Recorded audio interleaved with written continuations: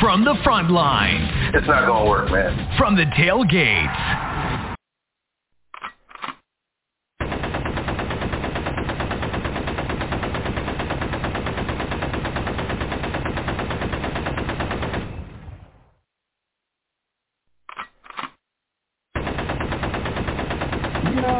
Yo! The hostile takeover continues this week on the Knickerbocker FM Forum. I'm your boy Knickerbocker Ave, and I got you here. And it's a tough break, folks. The New York Knicks, the winning streak is over. The Knicks fall hard to the Toronto Raptors following Pascal Siakam's epic career night, 52 points. And, just a lot of costly turnovers in tonight's game. The Knicks, they fought hard. I'm not gonna, I'm not one to believe in moral victories. I like Steve. But they fought hard. They just roll over and die. But a lot of too costly mistakes, some poor execution on the offense, and you got to give it up to Toronto. I mean, they did come in with a 6-game losing streak, but they won in a lot of those games, especially against Brooklyn, against Philadelphia, and so forth. So they were due. But I'm calling it now. Hashtag Knicks inflate, like back in the day. Siakam, 52 points. I don't think anybody really thought that of him. Highest scoring game by a visitor, in almost 3 years. Last time it was James Harden with 61 back in 2019, I think it was. But, 929-477-4171 is the number to call in. Podcast Republic, tune in, your Stitcher apps, Apple Podcasts, Google Podcasts, wherever you're listening from. Thank you very much for joining us. Steve, you can talk now. Knickerbocker Ave, the host of the Knickerbocker Avenue Fan Forum. Man, you could take this all the way through the winter, man, as far as I'm concerned, man. Might as well just lead it through the winter, man, 2023.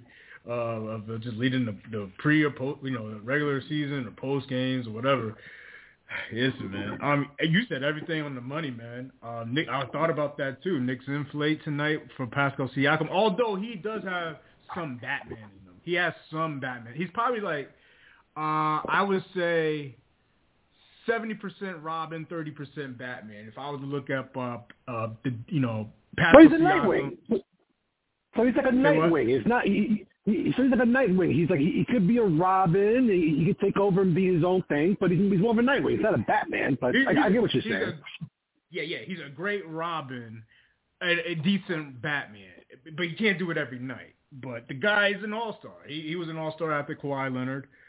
I was not surprised by the performance, knowing that Toronto came into this game with a 6-game losing streak. This is the thing about this division, It's just very competitive. It's the best division in basketball. And they're the ones looking up at the Knicks in Philadelphia and Brooklyn, who's all chasing Boston. I mean, there's no nights off in this division. And Pascal has this in them in like games like this where they're reeling. And they needed, because they see the Knicks winning 8 in a row. And they were losing 6 in a row. I don't even understand how they're losing 6 in a row because they're not that bad.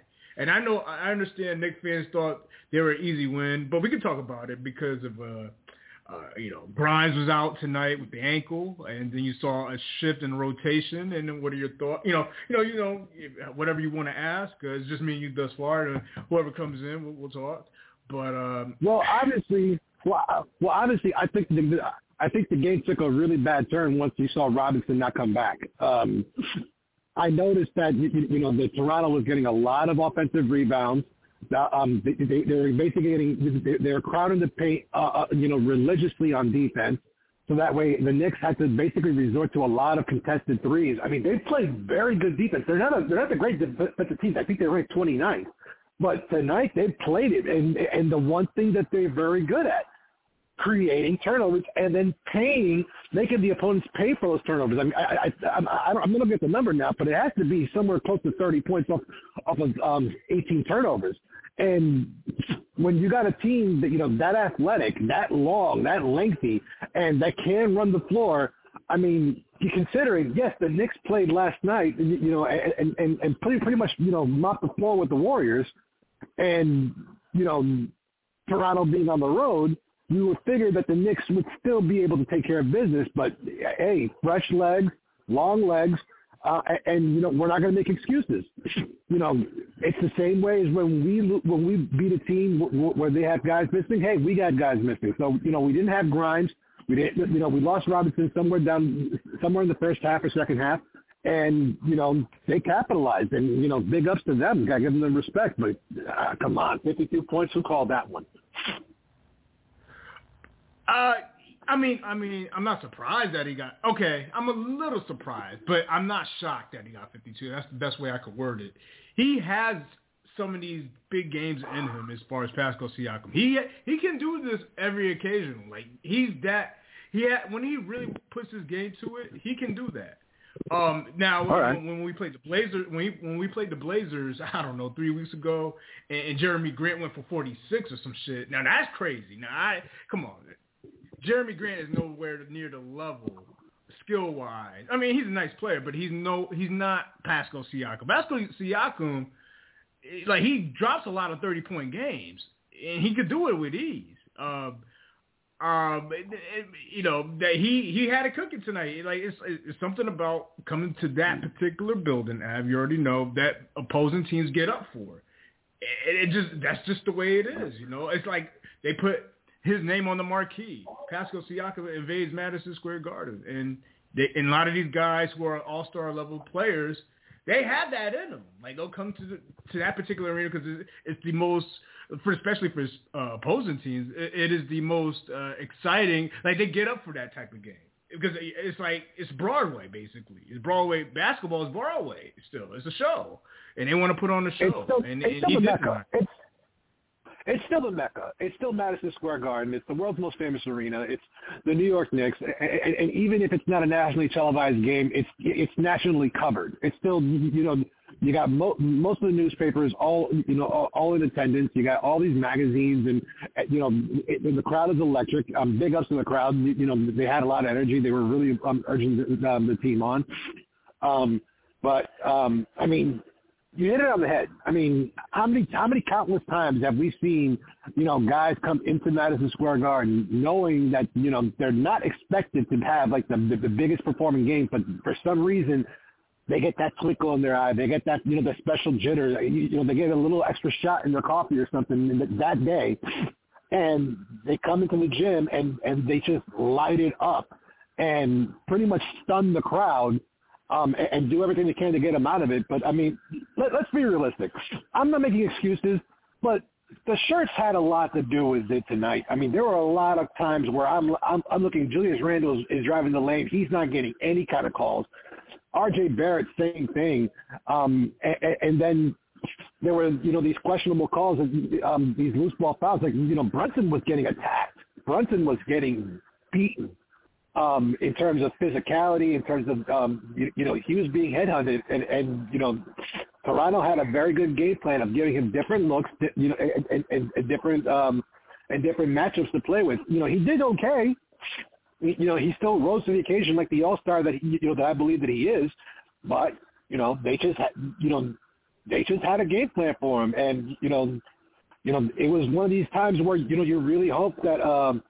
That RJ shooting, would kick in, even though he has a 30-point night, kudos to him. But, we could have used this shooting. We could have used a little bit more from Quickly, a little bit more from McBride, and we had a Derrick Rose sighting. That's crazy to me. With Grimes out, we had a Derrick Rose sighting. I'm surprised they didn't even fathom the idea of bringing either Reddish or Fournier off the bench, but that's neither here nor there. No. I think that was the right decision. It made sense to me that Thibodeau would go to Rose on a night where where Grimes is out and somebody needs to come in that back into that rotation. That makes a lot of sense. I mean, that's the guy he trusts the most. He trusts Derrick Rose more than Cam Reddish and also Evan Fournier. So, Derrick Rose is a playmaker. He's helped create those, a couple of wide open threes for McBride tonight and Quickly. So, and I think he had like one floater in there as well. Derrick Rose is a veteran, as we already know. I mean, this is a guy. He's a former MVP. He's a very smart basketball player. It's just that his athleticism, what we knew of him when he went to Memphis. Go back to Chicago, Simeon High School, and then Memphis, and then now, his early years with the Bulls. He's just, it's father time. But he's smart enough to get. He's a very viable backup point guard. The rotation made sense tonight. It's just that, like you said, I think this is where the Knicks lost the game. There's a couple of things. Number one, there was a sequence late in the game, like about under 3 minutes ago, and they couldn't secure that defensive rebound. And I think Toronto got a couple of offensive rebounds in that sequence. They should have got at least one of them. Number two, you mentioned a good R.J. Barrett night, but there was a key play, and this is where Dom is actually very accurate about this. As great as a score night that RJ had, RJ is still susceptible going right, and he got Anunoby, OG Anunoby, made him go right and block the shot, and that was the key sequence late in the game on that. So, it's just an issue because if RJ is going up against, and I would say OG Anunoby is an above average. I wouldn't call him an elite defender, but he's an above-average defender who actually leads the league in steals. But he's long-armed. Matter of fact, all these guys on Toronto are long-armed athletes. Anunoby, Siakam, Scotty Barnes, to a degree, Malachi Flynn, who comes off the bench. He made RJ go right, and RJ's a lefty going right. He's got to come back with the left because he's kind of going towards the side and towards the sideline. And good block by Anunoby on the key sequence. That was the two key series. I thought the Knicks let the game slip away. I would say they lost it. But also, here's another key, Av, and this is where I probably get on the head coach, and I wonder if you noticed, like, Thibodeau burnt a lot of timeouts in that first half. I think two of them unnecessarily. I didn't understand why. I mean, come on, dude. I mean, you're down 6. Why are you calling the timeout? That's that Greg Popovich shit. Like, he was kind of the one who kind of brought that to the forefront, in my opinion, or if I can remember, where if you going on a 4-0 run, he's calling a quick timeout. Like, Jesus, you got to preserve these shits, man. We could have probably killed some of this momentum in the fourth quarter if you had like 1 or 2 in your pocket. No, you're absolutely right. I mean, some of them I understood. You're always trying to, to stop the momentum, stop the bleeding, and hit the reset button. But then there was a couple of timeouts that he called in.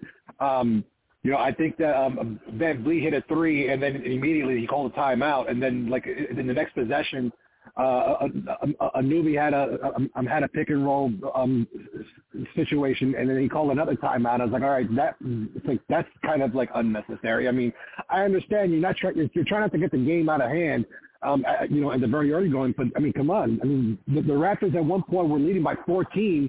The Knicks made the rally, took the lead, ended up leading by 4, and then they lost the momentum completely because of a timeout. And I feel like that you're absolutely right. Thibodeau kind of mismanaged the time sequence in there, and this is where. But you see, here's where I kind of question the rotation, because you mentioned Toronto's very long, very lengthy bunch of guys. This is where a Cam Reddish would have probably sufficed a little bit in creating a matchup problem. This is where maybe an Evan Fournier could have bought you a couple of extra looks at the 3-point line and kind of got you a couple of shots. I mean, I'm not questioning his rotations at all. I'm just like putting that out there in the universe. Maybe somebody out there was like, you know what? I've got a point. It's like when you needed a bucket, you could have gone. You have guys on the bench, that are well capable. Instead of leaving Hardenstein out there so long and basically get eaten up by Thad Young and Siakam, for a major part of minutes, you could have thrown Sims in there a little bit more and used his body and get you. And I mean, if Sims fouls out, no harm, no foul. At least he's causing physicality and causing ruckus. I did not like the fact that you left out Hartenstein out there the entire time playing at center, and then you basically left Randall to go one-on-one against Siakam just when you know that he's got it going, and he had no help. Because Robinson went down, he had nobody to help him on the right side. He had nobody to help him when he got past them. And it ended up being, just one of those kind of nights. I mean, the Knicks turned the ball over way too many times, 17 times against a team that, they created it. 17 times, 21 points off of those turnovers.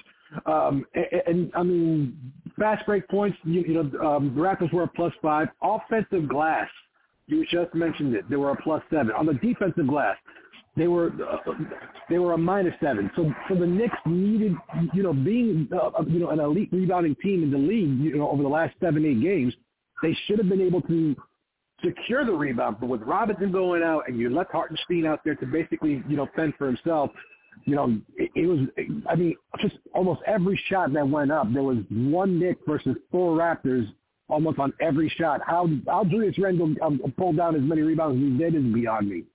Yeah, great, very good point.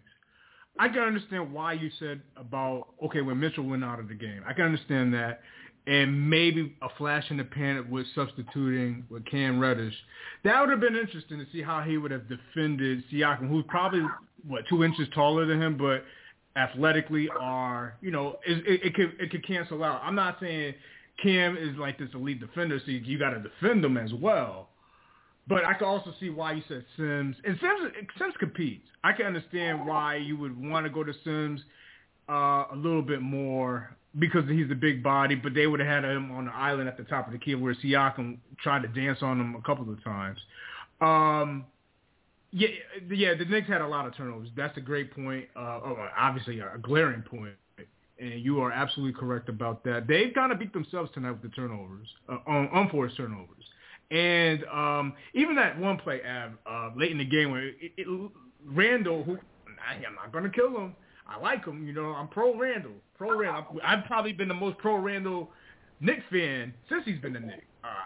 I can't but he did that costly slippage of the rock when he went up for the layup and just lost control.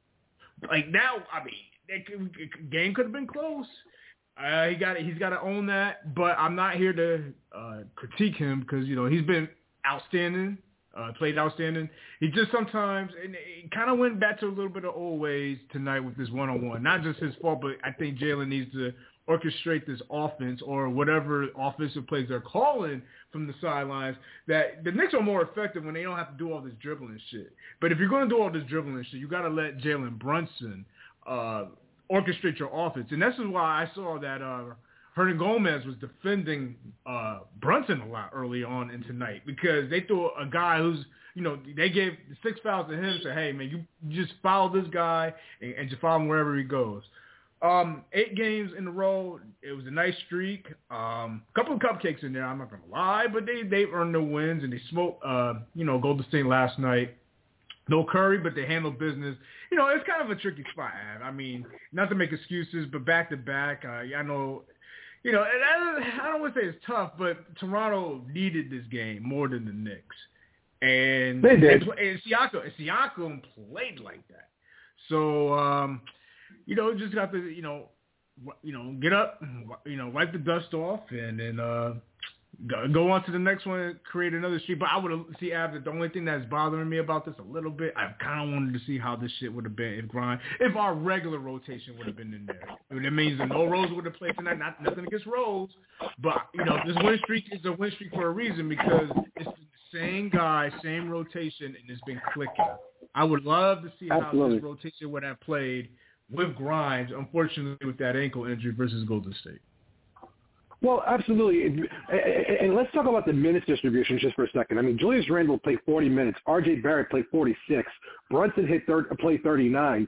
And, and quickly played 35. I mean, just a starting rotation right there.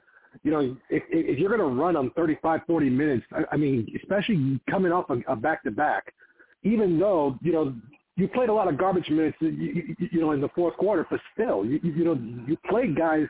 Thibodeau's been running guys into the ground, and he's been known to do that from time to time. And tonight was no different. I mean, I'm surprised that the guys, the Knicks were able to hang in there as long as they did, considering, they did play last night. They, the starting five played, over 30 minutes, for the exception of Robinson, who only played 25. And then, from there on out, the most minutes that's played off of the bench is Hartenstein. He played 23, but he only scored 2 points. I mean, he was 1 for 5 from the field, had 7 rebounds, but was pretty much ineffective. Sims played 10 minutes, got 4 rebounds, didn't even shoot the ball once. Rose had only 8 minutes. McBride had 14. I mean, the minutes distribution, throughout the, up and down the roster is something that, that I kind of question Thibodeau a little bit. And this is why I was mentioning the aforementioned Evan Fournier, Cam Reddish, and guys like that, because, we did just play a game last night. Even though we blew them out by 30-something points and we were playing garbage minutes, it would have been in the Knicks' best interest to have, played those guys and, get them some quality minutes and then, reserve your guys, because now you got Chicago coming back to the Garden on Friday, and then Sunday we got the nationally televised Christmas Day game against the 76ers, who are also coming in a little bit hot. So I mean, I'm just questioning a lot of Thibodeau's decision making in terms of calling the timeouts, in terms of the rotation, the minute distribution, all across the board. I mean, obviously, you can't question him too much because we did win 8 games in a row, and he used that formula. But in a game like this, when you know that you were being a little bit out-hustled and outplayed a little bit, it would have made sense to me to have, to utilize more of your bench instead of just sticking to the 9-man rotation, like as if it were a religion. I kind of agree with that, and I kind of disagree with that. Let me go back to the game yesterday, and it was, to me, without Steph Curry, which would have been the Warriors were terrible on the road anyway, with or without Curry this year. They're just terrible, right? But a lot of those guys played close, if not around 30 minutes last night, and just to come up and play more minutes tonight, you have a point, but it's almost a give and a take, because they've found the winning rotation.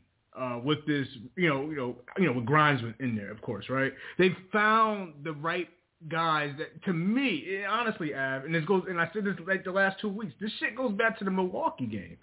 Even though that rotation wasn't necessarily set, this game was at a Knicks pace tonight. A Knicks pace they should have won, or could have won, because they lack execution down the stretch. But right. This is what the Knicks need to do, pretty much for the rest of the play at this particular pace. They did a great job last night versus Golden State. They're undermanned without Steph Curry. They did what they needed to do against the defending champs. They took over in the middle quarter and just buried them. And I am fine with playing them those type of minutes to make sure you beat the defending champions on national TV. I mean, I don't think the Knicks brass is looking at it like that, as far as like how we like us fans do. Like we look at it, okay, Knicks don't play a lot of national TV games. That's a national TV game. Let's beat the brakes off the defending champions. That's how fans like me and you and most Knicks fans think. Where I don't think the coaching staff is looking at it like that, but I did think it had to be a message to knowing that, A, we lost to them early in the year when we went to San Francisco. And then number 2, they were on a winning streak. And this is the rotation that's been getting the job done. Now, why I partially disagree, and I understand why you're saying it, because if it ain't broke, don't fix it. That's how I say it, right? If it's not broke, don't fix it. That's the saying. Listen, you got to ride what you got, man. You ride what got you where you're getting or going. I just, listen, the reason why we're winning is we're getting the best of basketball offensively and defensively from our players. Meaning, like I said, this is why the McBride and the Grimes in the rotation works. Because they both compete on defense that Cam Reddish and Evan Fournier do not, possession by possession. If you look at the advanced analytics on them defensively, they're poor. Even though Cam Reddish, it could be a okay defender, but his will is not there. Offensively, they could light it up, but especially with Cam Reddish, like we talk about it, it's like every 15th game, when you get something from him, like you get open tonight versus Memphis, he lights it up, and Knicks fans go crazy and say, this is Cam, and we told you so. But you don't hear from Knicks fans for the rest of the season, it seems, because Cam doesn't show up. No, you're right. You know how you watched him he didn't.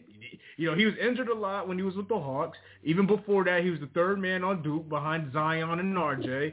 He just doesn't have that motor, man. Like and honestly, like I'm not at practice, and maybe I don't know if there's any inside video to every Knicks practice to see exactly what they're watching. But Ken doesn't do that. And then number two, I'm gonna go back to you. The Fournier, he plays no defense, and that's the problem I have with Fournier, and just that he can knock down the shot, but he's not the competitor Grimes is on defense. Grimes makes you work. He fights through picks. He fights over the top on picks. Fournier gives up. He gives up too easily. And then when he gives up too easily, this is what our issues were when we were losing. We would win game, lose two. Win one, lose two. Because Fournier will not compete over that pick. And when it comes to pick and pop or pick and roll situations, and what Knicks get killed in, remember, and this is what we were saying early in the season on the show, Av, the opponent threes were killing us because it was a domino effect.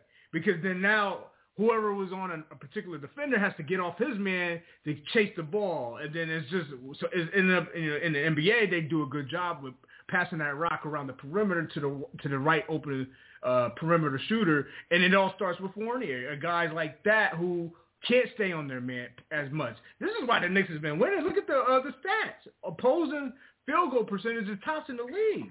This is where we were 2 years ago when we had the 9-game win streak.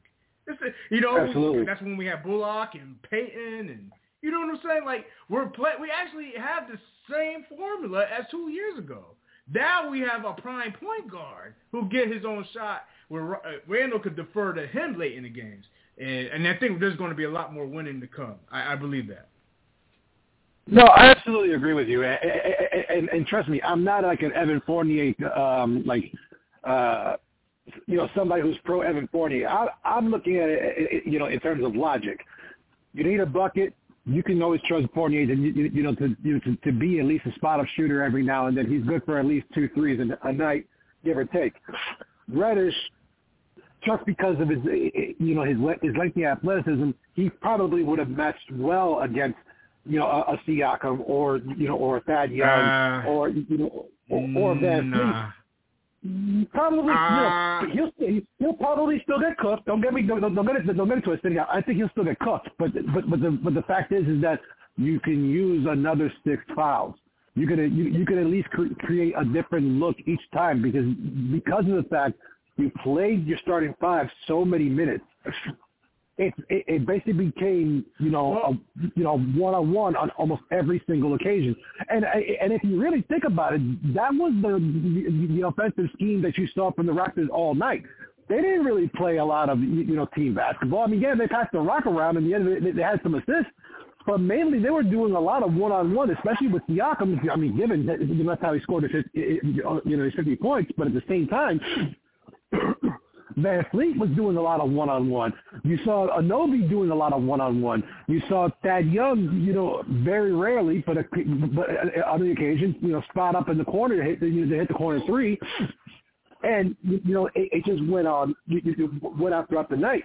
The Knicks, tonight they were flat, and I felt like, that minutes distribution had something to do with it. Now, obviously, we're not Tom Thibodeau. I'm definitely not Tom Thibodeau. I don't have his his cachet, nor his experience, nor any of that stuff. So I'm not going to question him too much. Obviously, it's just one loss in the last 2 weeks. So I'm not going to be sitting here crying to death about it.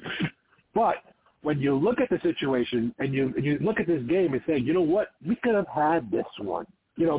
I'm okay with losing games as long as we're fighting. And tonight the Knicks fought, so I'm not completely butthurt about it. But I am a little peeved with the idea that you played your starting 5 almost 35-40 minutes, especially after you played a game last night, and you knew that you were getting out hustled in your own gym. So at least some kind of adjustment should have been made. somewhere down the line, I mean, given the players reacted accordingly and they were able to take back the lead, but when you start to lose the lead and you start to see the same matches keep on occurring over and over again, that's where that very classy nonchalant substitution might actually be helpful. But that's neither here nor there. We have to move on to the next game anyway. Well, let me ask you this, because I mean, there's a point in there where you're saying that, okay, if the Knicks would have went with the Fournier because of minutes, so maybe there's something with, it's not popular to say, because let me frame it like this: I don't think Fournier getting him minutes wins us the game tonight. Like any of it, like, no. I mean, I could be wrong, of course. I'm just saying from the standpoint of knowing what we've seen earlier this season. You know what I'm saying? Like, knowing what we know, like, I'm not convinced that whether him or Obi Toppin that would have came into this game, all of a sudden the Knicks, like, whatever the percentage of chance of winning, it goes up with them. I just don't believe that. However, I will say this, it actually is one of those situations, okay, if off of a back-to-back, had he played, maybe even eat up some of the minutes for somebody in the starting lineup, like let's say a Barrett or whatever, Randall if they go small or whatever. It is, it's a far-fetched conclusion nonetheless, Ab. It is possible to say, okay, it's a bad case, but in the sense of, okay, it's the Raptors. That's a division game. I think the Knicks wanted to win the division game. However, if you're saying let's eat up minutes using Fournier, and we'll take an L, or, I don't think they were looking at things like that, but let's say if in the event they did that and they took an L, okay, now you're looking at Chicago 2 nights later. 2 nights after that, you're looking at the Sixers. 2 nights after that, you're looking at Dallas. 2 nights after that, you're looking at the Spurs. 2 nights after that, you're looking at Houston. Meaning, what I'm saying is, okay, the case you're making about overplaying the players, you're right, and that it is what it is. You're right about that.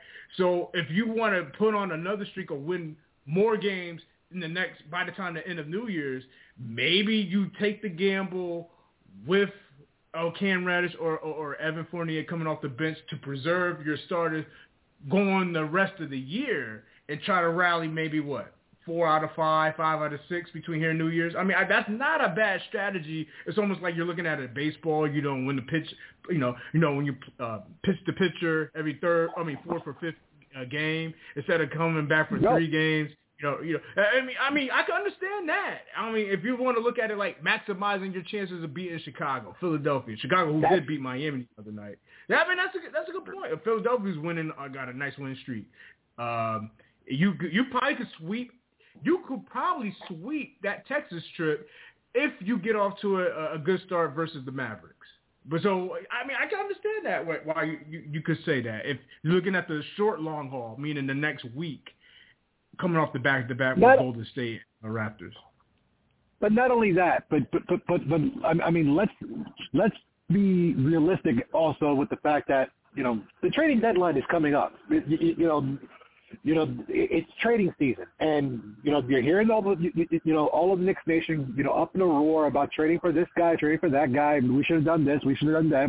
And today, we just found out the Knicks got penalized a second-round pick for tampering, and so I'm looking at it as like, all right, if you at least feature some of these guys, if you're looking to trade them eventually, because I'm pretty sure there are plenty of teams out there that are going to be looking for a shooter.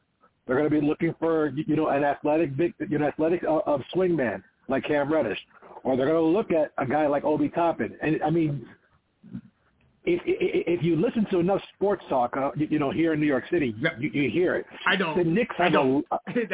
I don't. I mean, that's all we're here. I don't. Those clowns. Right. No, but occasionally, the average person who's listening to us, probably listens to some of the other guys out there, and they're hearing it.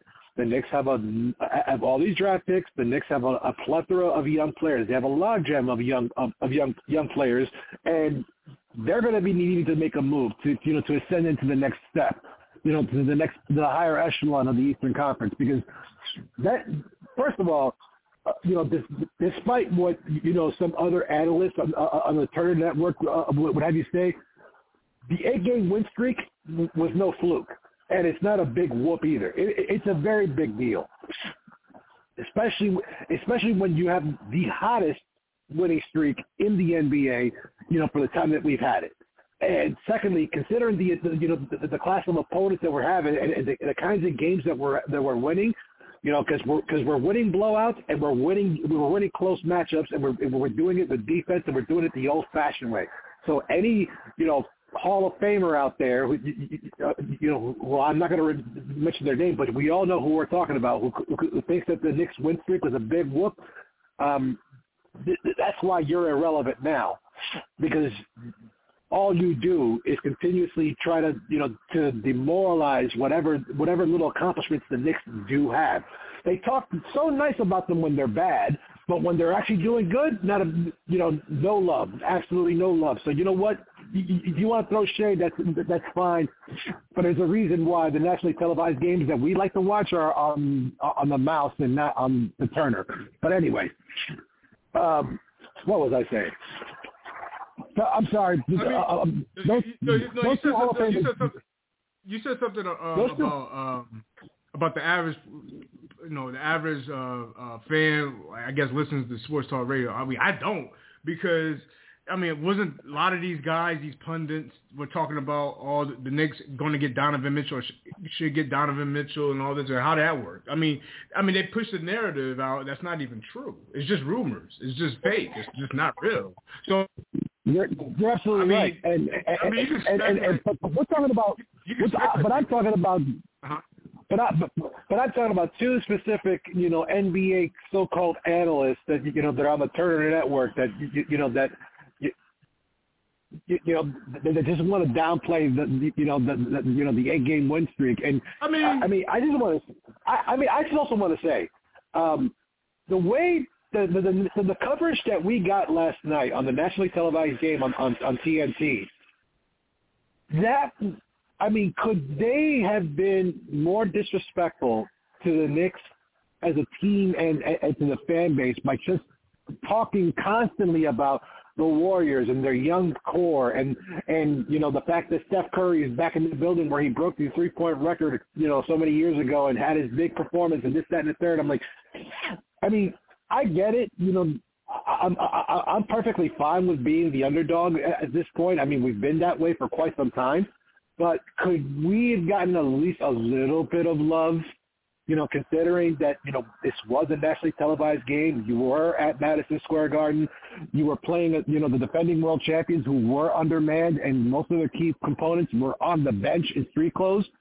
And yet we were going to talk about how great their young core and this, that, and the third, and just how much disrespect that, that the average Knicks fan probably had to endure last night, listening to that telecast. To be quite honest with you, I did not listen to the telecast. I did see it. I could watch basketball and not listen to the broadcasters at all. My duties, you already know, Av. I had the Knicks on. I could see the game. I didn't hear it because I actually was more in tune with the Rangers Penguins game last night, obviously with the Ring podcast with Ranger Proud. Quick play, right? So I was watching mostly the hockey game last night, although I did, kept the peripheral eye watching the Knicks. I could watch and see what happened. I don't need personally, I don't need to hear the game to understand what was happening in the court. The Knicks were doing their thing. They were playing excellent basketball. But, I'm not surprised if that was said. I believe you that they said it. That's just part of their contract. They're part of their salary is to talk smack about the Knicks. That's just their thing. That's just the way it is in the NBA with those pundits on TNT. So I'm not surprised. That's just the way. That's how it's going to be, man. Those two. If it's the two players, former players, the two Hall of Fame players that we're talking about. Because if it's the two I'm thinking about, that they've always had a strong dislike for the Knicks when they were playing. If it's the two I'm thinking about, I'm not saying no names, but that's just the way it is. Huh? I think it's safe to say that one rhymes with hack and the other one rhymes with balls. Right. Exactly. So I mean, Dave, as you know, like even going back to his days in Philadelphia, he hated the Knicks. Remember the playoff game back in the early '90s with them. And then when Shaq, when Shaq, I'll say his name, Shaq.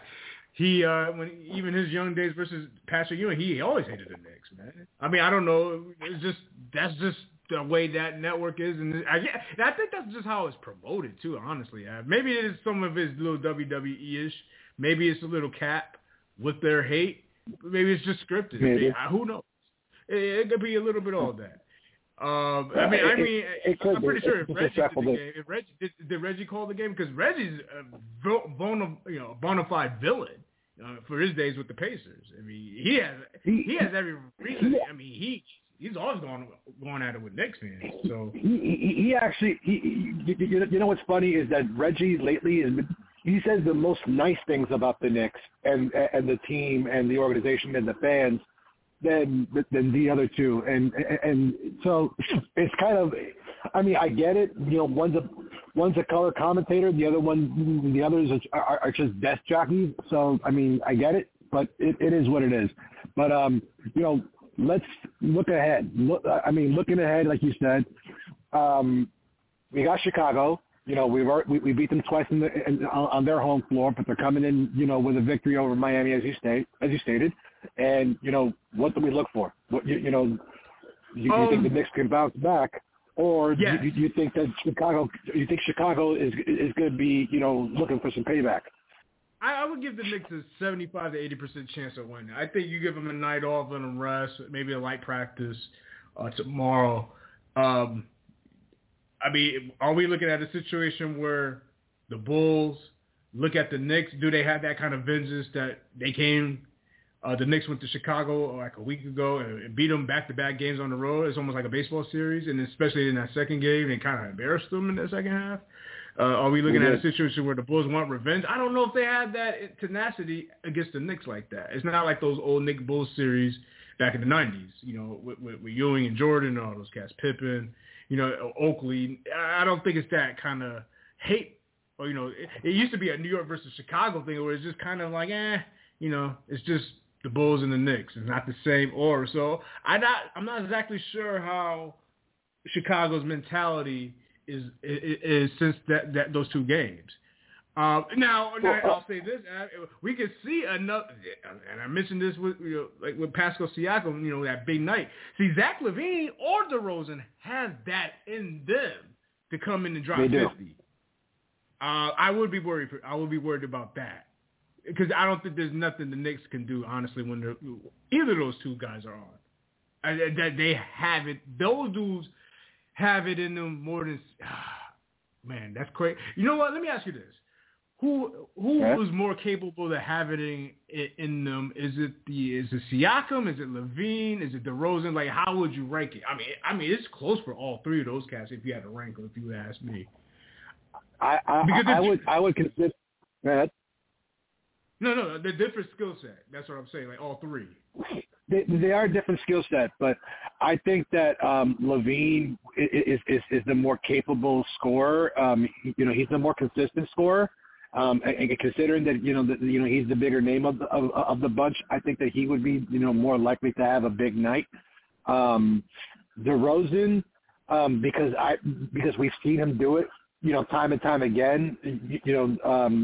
I think that he's there, but the Bulls are still without Ball. They're going in hobbling. They have no Ball, no Jones. Now Dragic is out. Caruso is now day to day, and so they're going to be coming in hobbling, even though they just beat Miami. But I mean, if I were them, I would definitely be. I mean, if it's a personal pride thing, they would be more likely to come into the Garden, a little bit more motivated to get this game started. Now that they've played the Knicks twice on their home court, they got embarrassed the second game, and the Knicks are now, they're showing some vulnerability. So, I mean, I don't think that it's going to be a cakewalk by any means. I do think the Knicks will still win this game, but Chicago considering that the backlash they got from the two losses, plus all the problems that have been unraveling. If you've been listening to to the networks or anything like that, Levine's already calling out of his teammates and vice versa. So who knows how that whole situation be? And there should be some fireworks in the Garden on Friday night. So it should be interesting. I hope the Knicks will bounce back pretty well. Maybe seeing the Bulls, will motivate them back and to get back into shape and go back to playing Knicks basketball like they know how to do. Yeah, this is an interesting game because I think the Bulls. They've played close games. They've been under 500, but they could go on the road and give teams, playoff teams in the East, their share because they had the talent to do it. I know they're short a couple of men, but we just seen them a week ago. And to me, when we talked about it last week, I thought they looked kind of flat. I'm talking about they looked kind of flat in spurts, the Bulls, and the Knicks took advantage, and the Knicks needed to do what they needed to do, and that's fine with us. I just think without Grimes tonight, I just wanted to see how it would have been with Grimes because they were playing with such a flow, and that unfortunate injury later in the game versus Golden State is why, that's just the nature of sports, guys do get hurt and next man up, but that has nothing to do with how they executed. They executed poorly versus the Raptors tonight. The turnovers, the good block shot by Anunoby. It was, Van Vliet hit a big shot on the wing. He's been capable of doing that.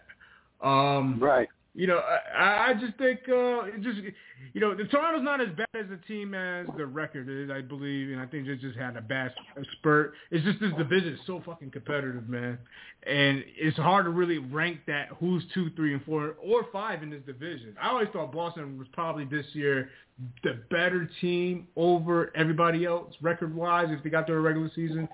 Brooklyn was a huge question mark because we all know what happened with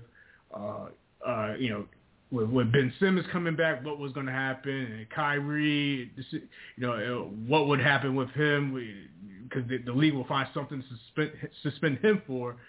Goddamn, they just put like 91 points in the first half. They could score the rock. And Philadelphia is this, they have the talent too. They have the best center in the division, and things go through him. But, yeah, man. I'm proud of this team as far as the win streak. Just don't, just continue to compete. Let me ask you this. Let me ask you this. McBride looks more confident. What do you think the minutes help? Because when you're out there, do you think just the experience is going to naturally come? Because he's been doing it in the G League last year, some of this year.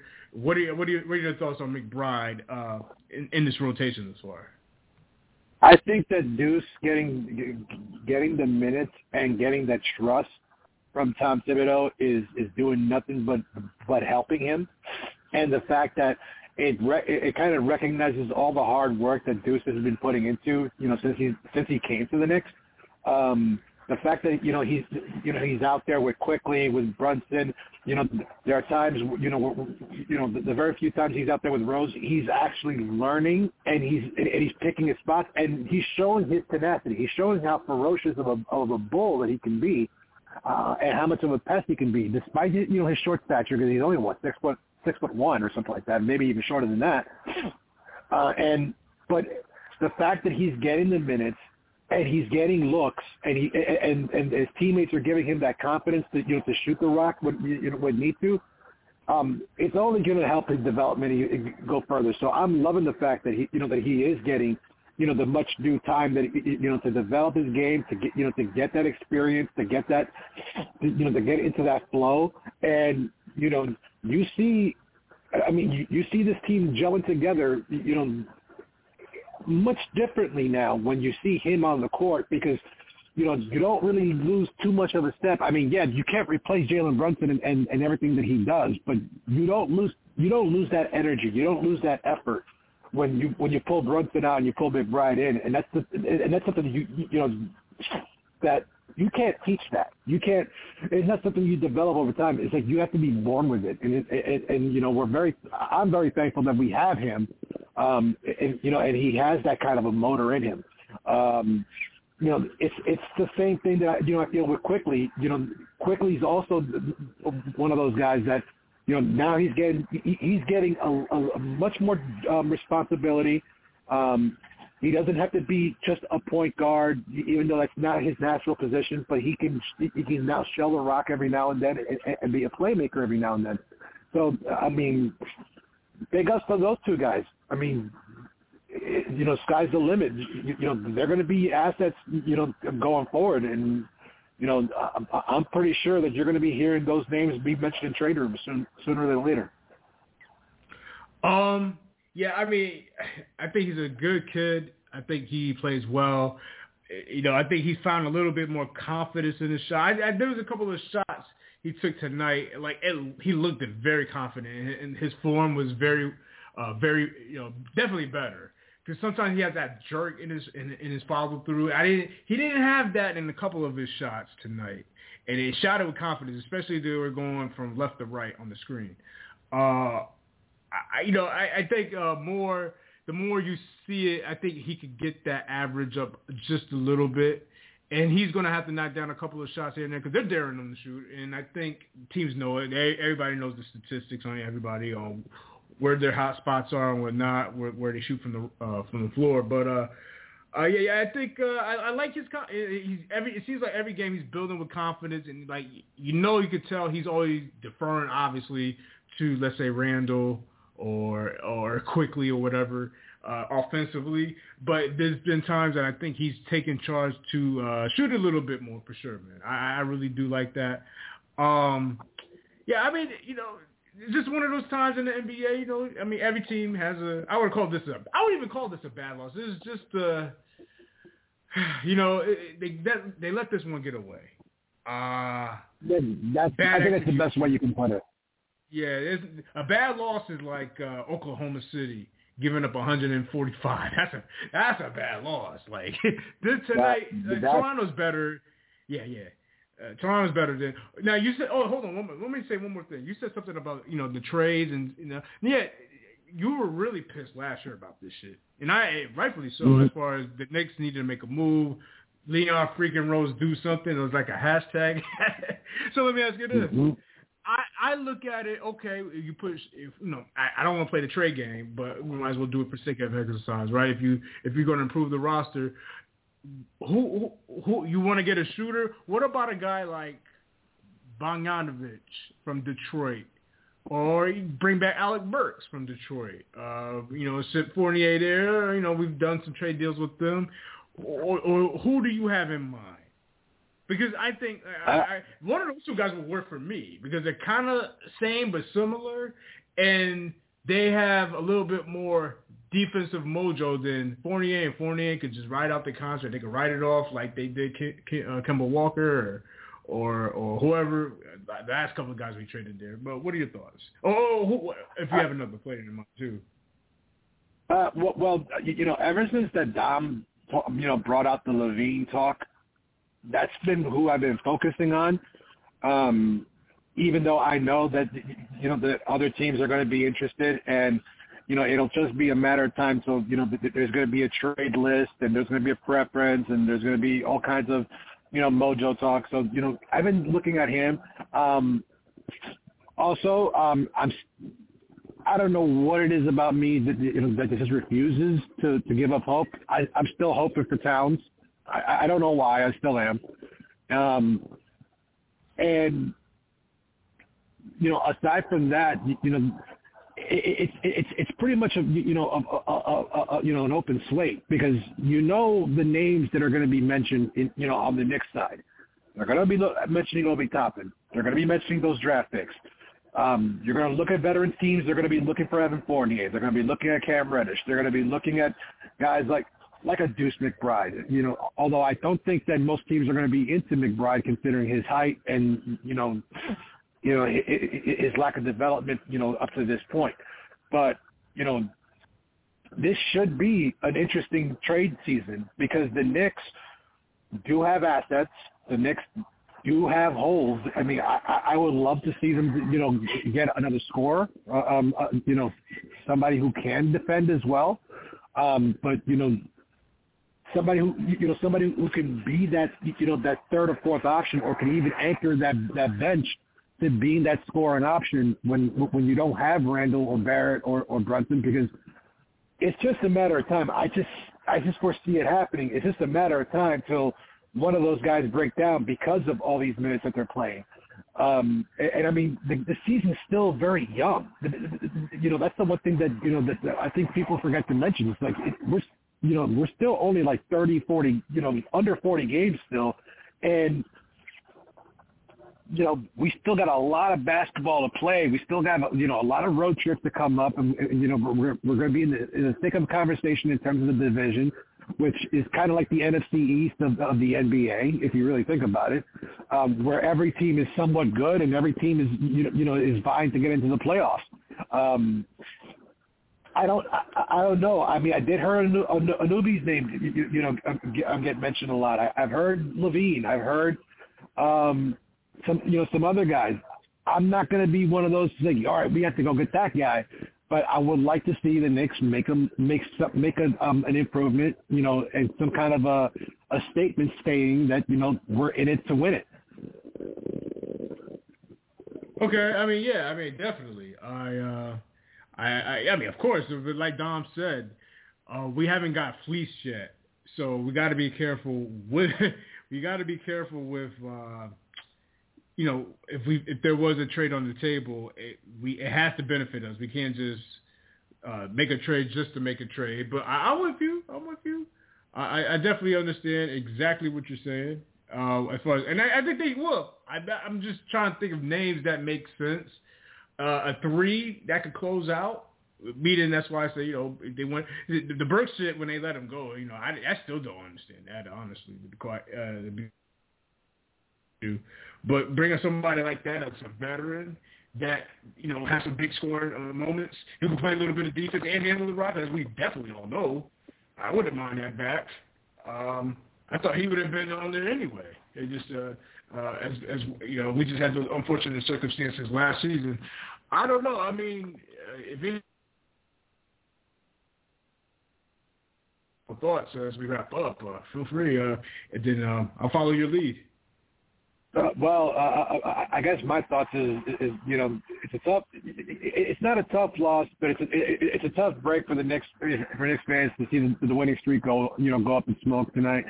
On to the next one. That's all I can say is on to the next one, on to Chicago, and and Philadelphia, and just close out the month strong. I mean, there's enough games in the remaining of December.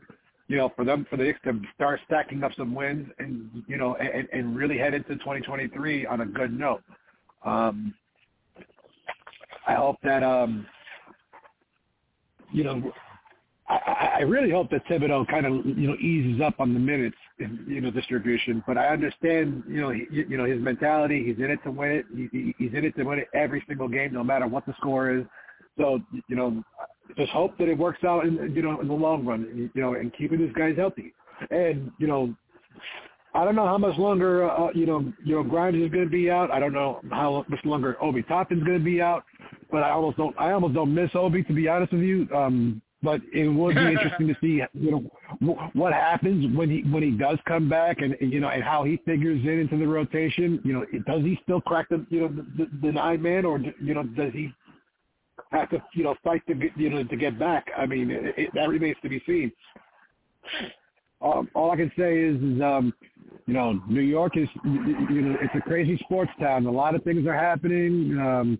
We introduced our 60th captain, Aaron Judge. Congratulations to him, and his crazy new contract.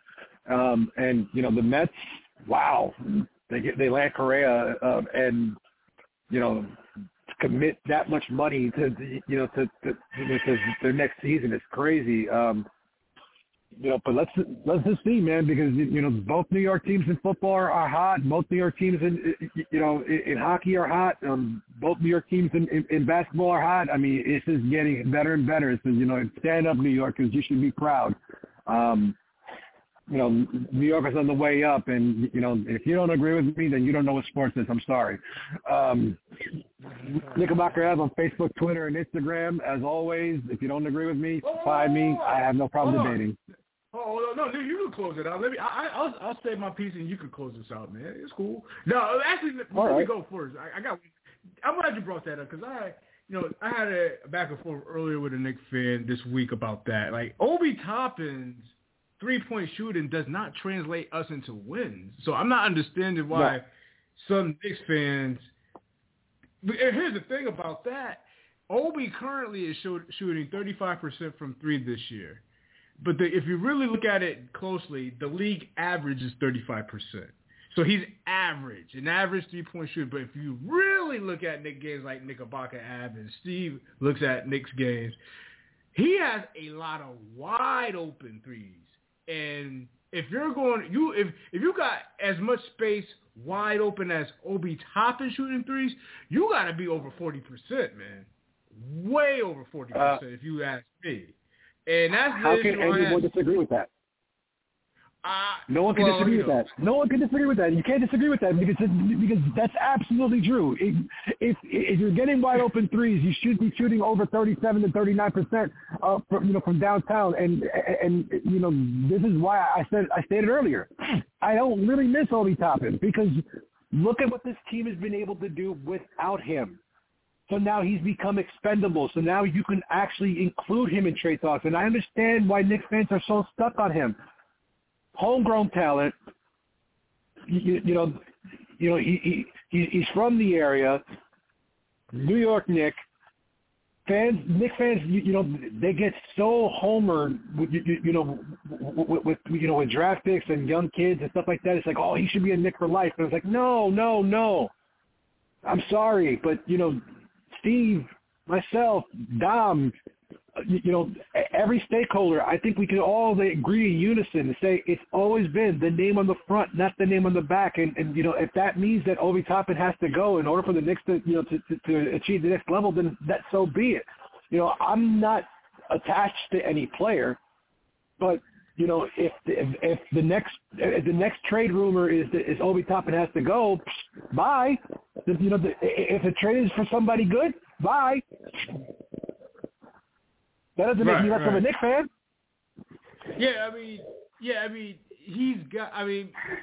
He could definitely has more to his game if he could. I thought he would have been more Stoudemire when he came into the league from Dayton, but currently it has not translated into that. Like spin moves, mid-range game, a thorough mid-range game, just not there, or haven't seen it. It's really irritating that he's a good guy, nice guy, very likable dude, but when he's on the court, he's inefficient as shit. You know what I'm saying? Like he's always in the corner, chucking up moonballs. I mean, you know what I'm saying? I mean, there's times he'll get active on the glass and get a defensive rebound, start the fast break, and we all know about the video game dunks that he does. But night in and night out, not even night in and night out, possession by possession, teams know they're daring him to shoot. There's only 2 games I can think of off the top of my head, Av, where Obi Toppin threes kind of like, let's say, okay, we'll give him, and led us to Knicks wins. And that was the game in Philly. And there was a game we went out west to Utah. Outside of that, there is not anything I can remember like, wow, Obi's threes led us to these Knicks wins, and we know they haven't led to any wins in this streak. So, we don't need those. What's funny, though, but you see, what's funny about that, though, is that what will the average Knicks fan say? They will say, well, what about, the end of last season when he was shooting the lights out of the ball? I want people to understand. I want people to understand something. Obi Toppin was still shooting about the league average, about 33 to 35% from three. He wasn't shooting over 40 or 60. I mean, he was shooting maybe 70% from the field, but from beyond the arc, he was still above average, and he was still missing a lot of wide open shots. So, I mean, I would hope that most Knicks fans will understand that, first of all, we're trying to get the Knicks to win a championship, not just one player. So at the end of the day, if it comes down to, this player versus that player, I'm always going to go with the best player. And right now, Obi Toppin, I love the kid. I have one of his jerseys, but at the same time, if it means that if he's the key to getting an all-star player or getting, somebody that will efficiently, transition this team into the upper echelon of the Eastern Conference and maybe even the NBA, then he's expendable. A lot of guys are expendable on this team, and that's okay. Right. Yeah. I totally agree. I got to look up that stat of contested threes versus uncontested threes by each player, not just our team, but just the rest of the league, and I'll get back to you with those type of stat. I'll close my final thoughts, and then after that you can close out. Final thoughts, man. Yeah, listen, man, we'll start on another streak. It's not going to be easy. I think the Knicks probably got a lot of hype. I don't really follow the sports news like that. Well, I'm pretty sure when usually things like this happen, the Knicks do get a lot of press because they are a team in the big city, and a lot of the teams that come in, especially to Madison Square Garden, are going to want a gun for that, and especially a team like the Raptors that we're reeling. We got a last show tomorrow versus the Vikings. You can check out Knickerbocker Avenue Fan Forum on his platforms, and of course, every last several weeks, months. Will be our last week of episodes for the year. We'll come back after the new year. So tomorrow the football, no post game.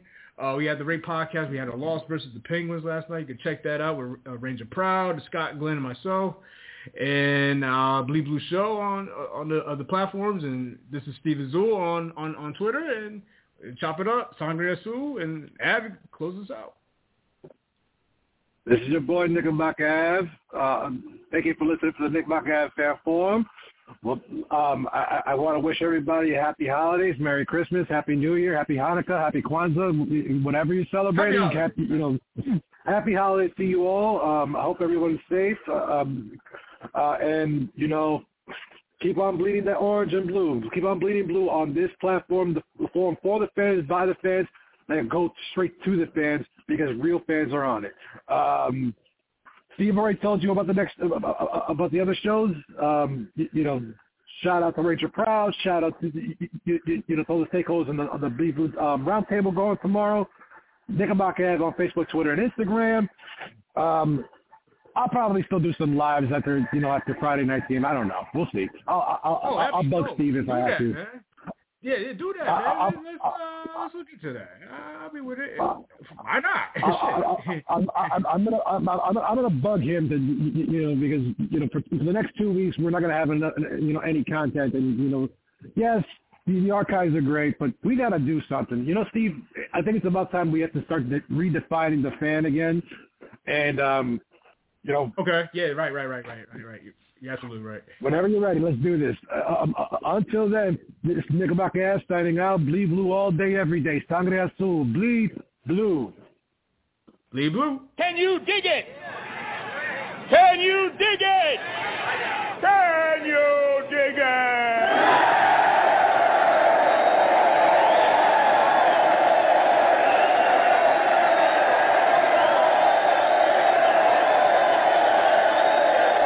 Bleed blue, bleed blue, bleed blue, bleed blue, bleed blue, bleed blue, bleed blue, bleed blue, bleed blue, bleed blue, bleed blue, bleed blue, bleed blue, bleed blue, bleed blue. Lucky Land Casino asking people, what's the weirdest place you've gotten lucky? Lucky? In line at the deli, I guess? Aha, in my dentist's office.